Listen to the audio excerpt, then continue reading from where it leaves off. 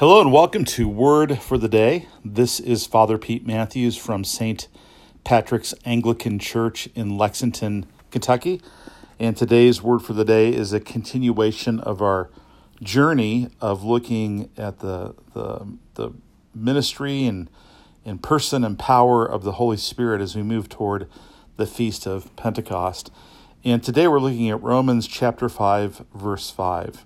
Here's what this verse says.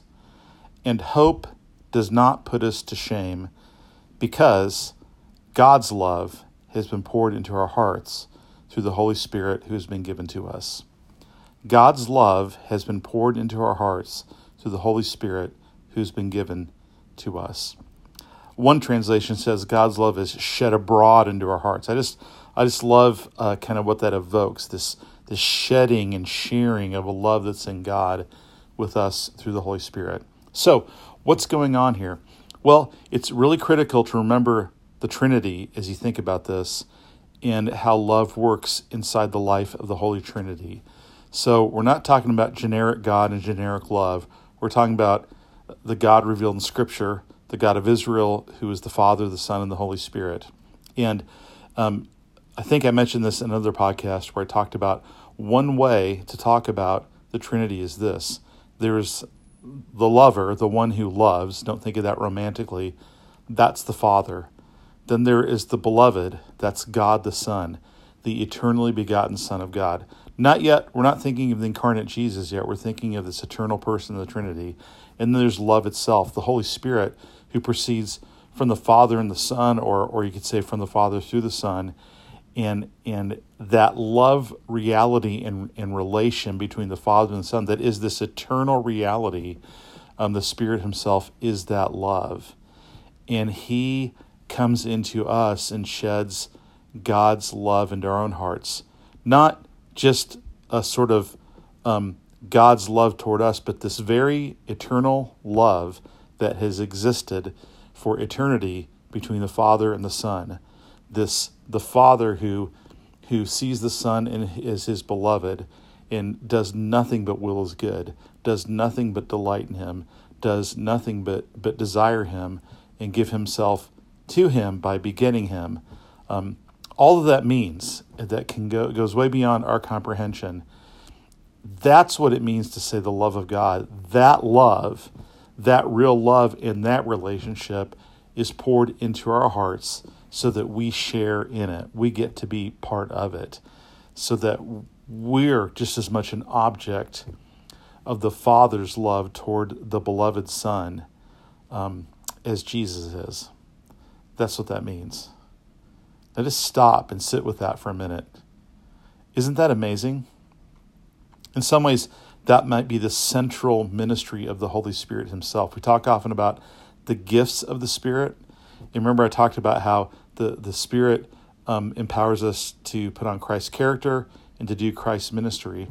But before all that, the first gift of the Spirit is the Spirit himself. The giver is the great gift. And what he brings to us is the love of God, the love of Abba Father, set on his beloved, the only begotten Son, and it's set on us. Wow. It's interesting.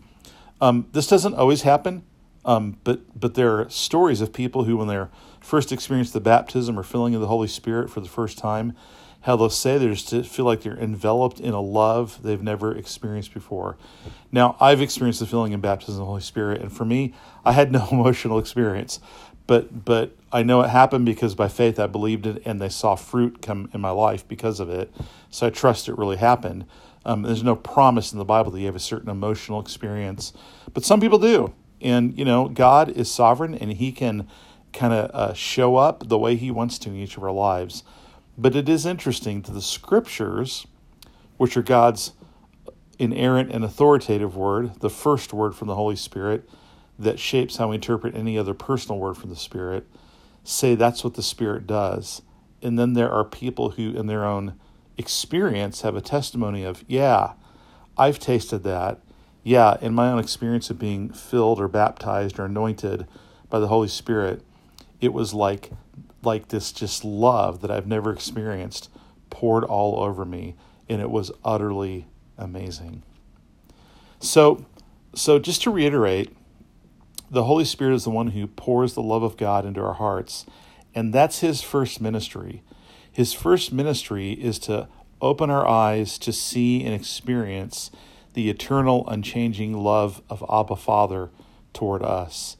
Then in response to that and out of that, he leads us to be people who bear fruit. We don't bear fruit so we can gain love. We walk in this love so we can bear fruit. And then we don't do ministry, use gifts to gain approval and love from the Father, but we walk in this love, and out of that love, we minister love and serve one another, so that the shedding of Christ abroad in our hearts isn't just a personal thing, but it becomes a corporate reality as we live into that. Well, I hope that's encouraging. It sure encourages me. So God bless and have a great day.